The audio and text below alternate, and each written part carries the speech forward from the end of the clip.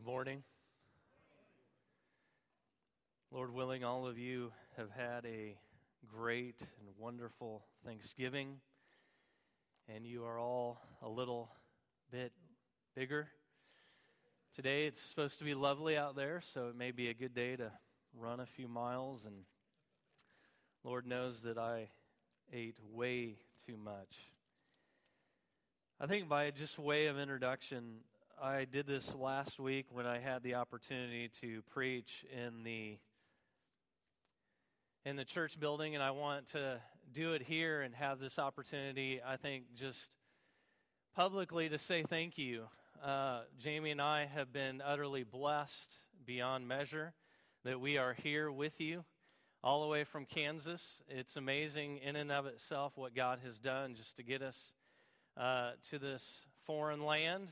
But we are so happy to be here. You have just blessed us so much. And we just want to say thank you. We come out of Thanksgiving thankful for you all. And so we truly now know the definition of Southern hospitality. And so we're just thankful to be at this parish. We're thankful to be here with all of you as I look out at all these faces. And so with that, I also want to say Happy New Year. This is the new year, liturgically speaking. Those of you that may be like me, that don't come from somewhat of a liturgical background, may be thinking to yourself, sorry, we still have about 30 days to go. I don't know what you're talking about. This is the new year, liturgically speaking. We restart our liturgical calendar. This is the first Sunday of our new year in this liturgical calendar, and it's the first Sunday of Advent. But you may be asking this morning, what in the world is Advent? What is Advent? Why does St. Paul celebrate Advent? That question, I don't know if you know this or not, was answered for you last week in the form of the Sunday news. Lord willing, you all received one of these lovely bulletins. As you entered the door last week, you would have noticed, possibly, an article that was written on the front by myself entitled, "The Why and Hows of Celebrating Advent." And if you ignored it or just forgot to read it, I won't judge you. I totally understand. After all, I'm just the youth pastor, right? Who cares what the youth pastor has to say? But in all seriousness, back to our question, why do we at St. Paul celebrate Advent? Answer. It is a time when we celebrate the fulfillment of the promises that God has made, that He would make a way to draw near to us as His people, a way to draw near to us. It is looking, in other words, it is I think, in my words, it is a month-long party by which we celebrate by looking back at the birth of God's Son, Jesus, Emmanuel, right? Emmanuel, which means what? God has come, and He has made His home with us. Emmanuel means God with us, becoming incarnate flesh, becoming a human being like us. It is a magnificent doctrine that should fuel our worship. Not just because Jesus became a man because He could, or that He just wanted to show that that was possible. He became man, right, for us and for our salvation, right? That's the creed. And we say that every week together.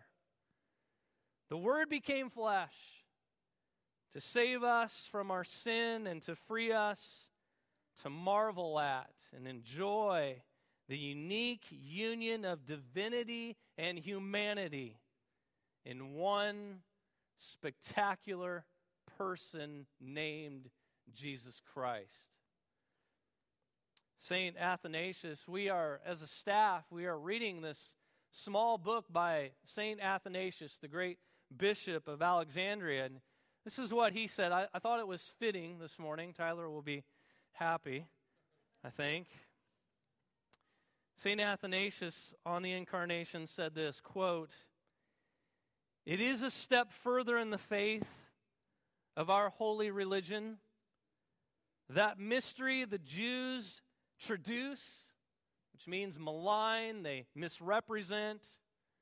The Greeks, they deride it, but we adore it. We adore it, don't we? And that is Advent. But looking back is only part of Advent, because we also look, what? Forward. Advent is looking back, but it's also projecting forward, looking past the mere horizon to when Jesus will come again and establish his kingdom and return for his bride, the church. Jamie and I had our first child back in 2003. It was Grace. It's amazing how long ago that seems, but 2003 really wasn't all that long ago. I think you never know if you're ready to start having children, are you? As a parent, you're somewhat, it's a trepidatious activity, these children that we have. But that little bundle of joy comes home with you, and before you bring this child home with you to live with you in this new home, you are preparing, aren't you? There's all kinds of preparation that goes into preparing for this infant to live a life with you. Education about nursing and feeding, organizing the house, cleaning the house, right? We are sterilizing everything, every square inch of the house for this infant. The husband has these to-do lists to help manage the house now because mom's busy. Cash at ready's notice for carry-out meals to make it far more easier and convenient for dinner times, possibly. Picking out a new stroller. For heaven's sakes, it's like picking out a new automobile. I mean, there's so many options, colors, and there's so many to choose from. Car seats are even worse. Changing tables, stocked and ready.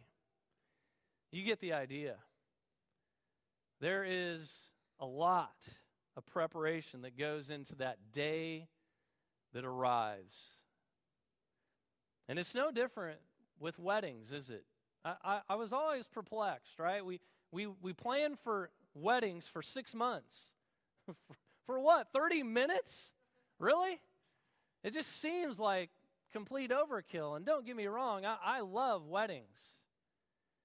And I love children. And there's a lot of preparation that goes into that event, that climactic, joy-filled event when you're holding your newborn baby, right, fathers and mothers? That cry, that first cry out of the womb, there's no greater sound in the world. We would all agree as fathers and mothers. And weddings, it's so awesome to see the groom's face as his bride is coming down the aisle. It's like he's never seen anything more beautiful than that bride. But here's the kicker. This is the point. Like preparing for life with a newborn, and like preparing for a joy-filled covenant relationship with your new spouse, God's people ought to be preparing for that day when Christ returns. That's the proclamation of St. Mark this morning, here in the 13th chapter.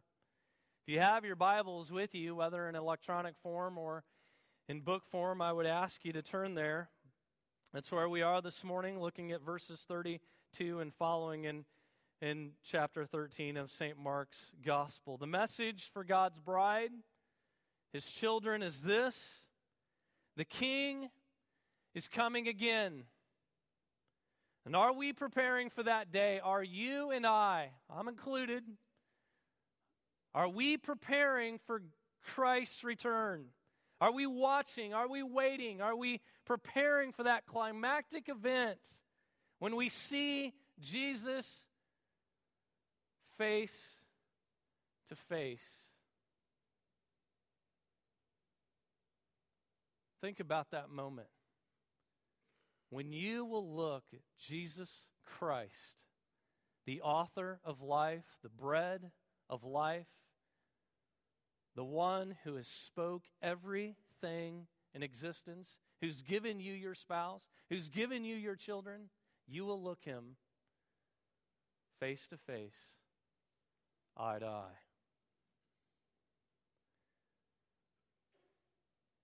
Or will you be unprepared? Perhaps this morning you are sleeping. Perhaps you are intoxicated by this world in which we live in, and you are totally unprepared for his coming.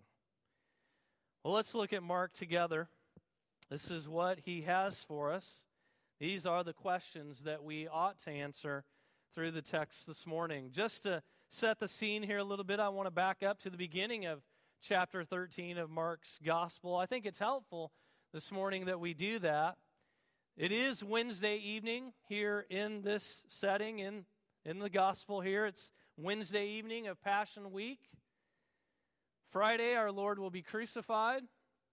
Sunday, he will rise from the dead. So this is the end of his earthly ministry for all intents and purposes. He's left the temple grounds. So those of you that have been there, like myself, I'm just projected to that place because I've been there. So he's leaving the temple ground. He's going out of the eastern gate. He's going up the hill to the Mount of Olives. And he's sitting on the Mount of Olives with his disciples, and they're looking back on the city of Jerusalem. That geographical point, if you've been there, you remember you can kind of look down on Temple Mount. You are elevated. And that's where he is. And you're literally looking out across the temple courts of Jerusalem. And Jesus pronounces judgment on the city at the beginning of chapter 13. And he says in verse 2, "Not one stone will be left upon another, which will not be torn down," speaking of the temple. So our Lord is talking about this destruction of the temple, this judgment of God that's going to come upon Israel. With that in mind, the disciples, namely Peter, James, John, and Andrew, pull him aside and they ask him, "Tell us," verse 4, "tell us, when will these things be, and what will be the sign when all these things will be fulfilled?" Right? Okay, the temple's going to be destroyed. Love to know, Jesus. I mean, just kind of give us a heads up when we can look for this to happen. Not only that, the destruction of Jerusalem. When will that happen? But beyond that, what will be the sign of your coming? So what they're really asking is, now we know that you're the Messiah. We know that you are the Son of God. We know that you are the Anointed One. You are the King. We acknowledge that. We worship you. We want to know when you're going to establish your kingdom. We want to know when you're going to establish this promised kingdom, which had been burning in the hopes and the hearts of Jews for literally a millennia. Since the promises of God to Abraham, the promises of God to David, the promises of God reiterated to the prophets throughout their history. When will the Messianic kingdom come? When will the Lord become the king and rule in righteousness and peace over the whole earth? When will Jerusalem receive its promised blessing? When will all this happen, Lord? Tell us. It's got to be soon. You're here. right? That's what Judas was hoping. That was the assumption. One answer and one point of application that come out of our reading this morning. So one answer and one point of application. First, the answer. When will Jesus return? I would love to tell you. I have no idea. So let's all just kind of exhale, right? I'm not a mathematician. I'm not going to crunch numbers. I'm not a prophet. I'm not the son of a prophet. Answer, right here in our text, no one knows except the Father, right? Verse 32. No one knows, not even the angels in heaven, nor the Son, but only the Father. So how's that for an answer?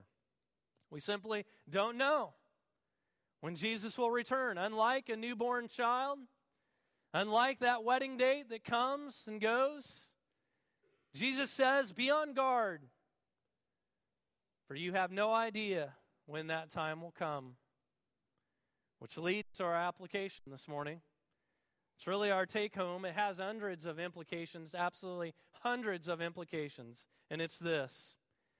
Do not slumber, waiting for the second advent. Let me say that again. Do not slumber, waiting for the second advent.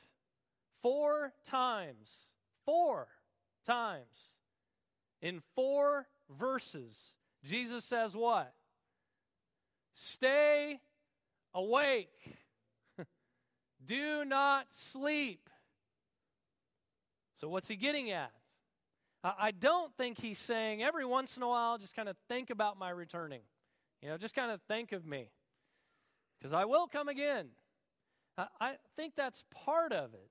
There is an anticipation. There is a thinking about Jesus returning daily that should be on our minds. But I think the heart of the question is aimed at living rightly. Your life should pattern an anticipation that Jesus could return at any moment's notice.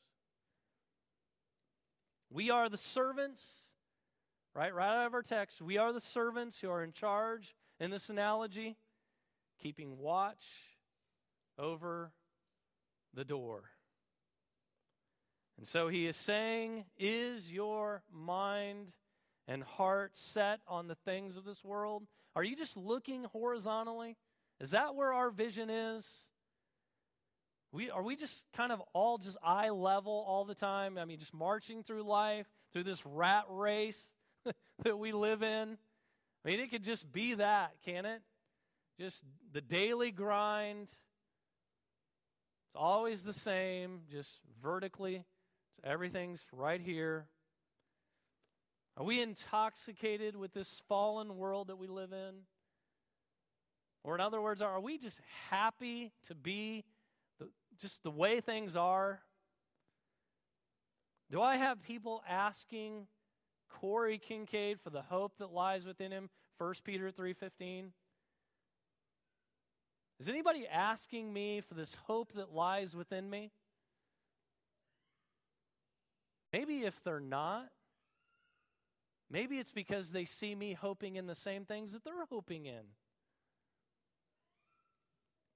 Or do we long to see Christ? Are we storing up treasures in heaven? For where our treasure is, what? There will be your heart also.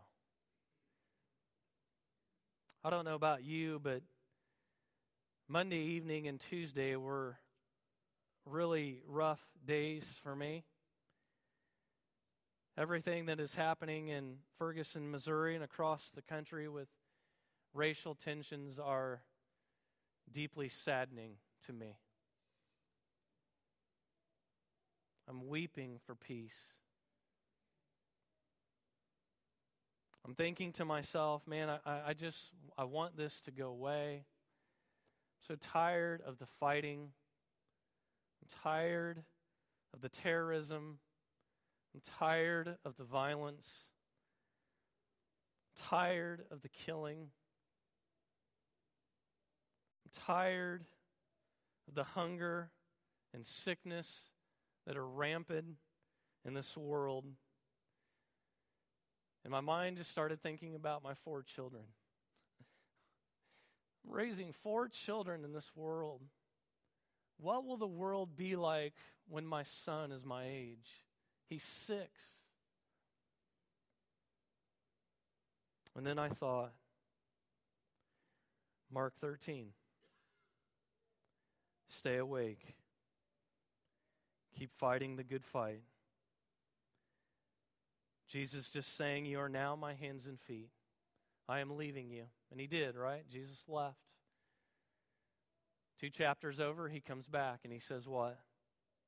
Go into all the world. Proclaim the gospel to the whole creation. Brothers and sisters, here's the good news this morning. One day, peace is coming to earth. Jesus is coming again. May we stay diligent and awake. Let's pray. Father, thank you for your word. Thank you for our King, Jesus.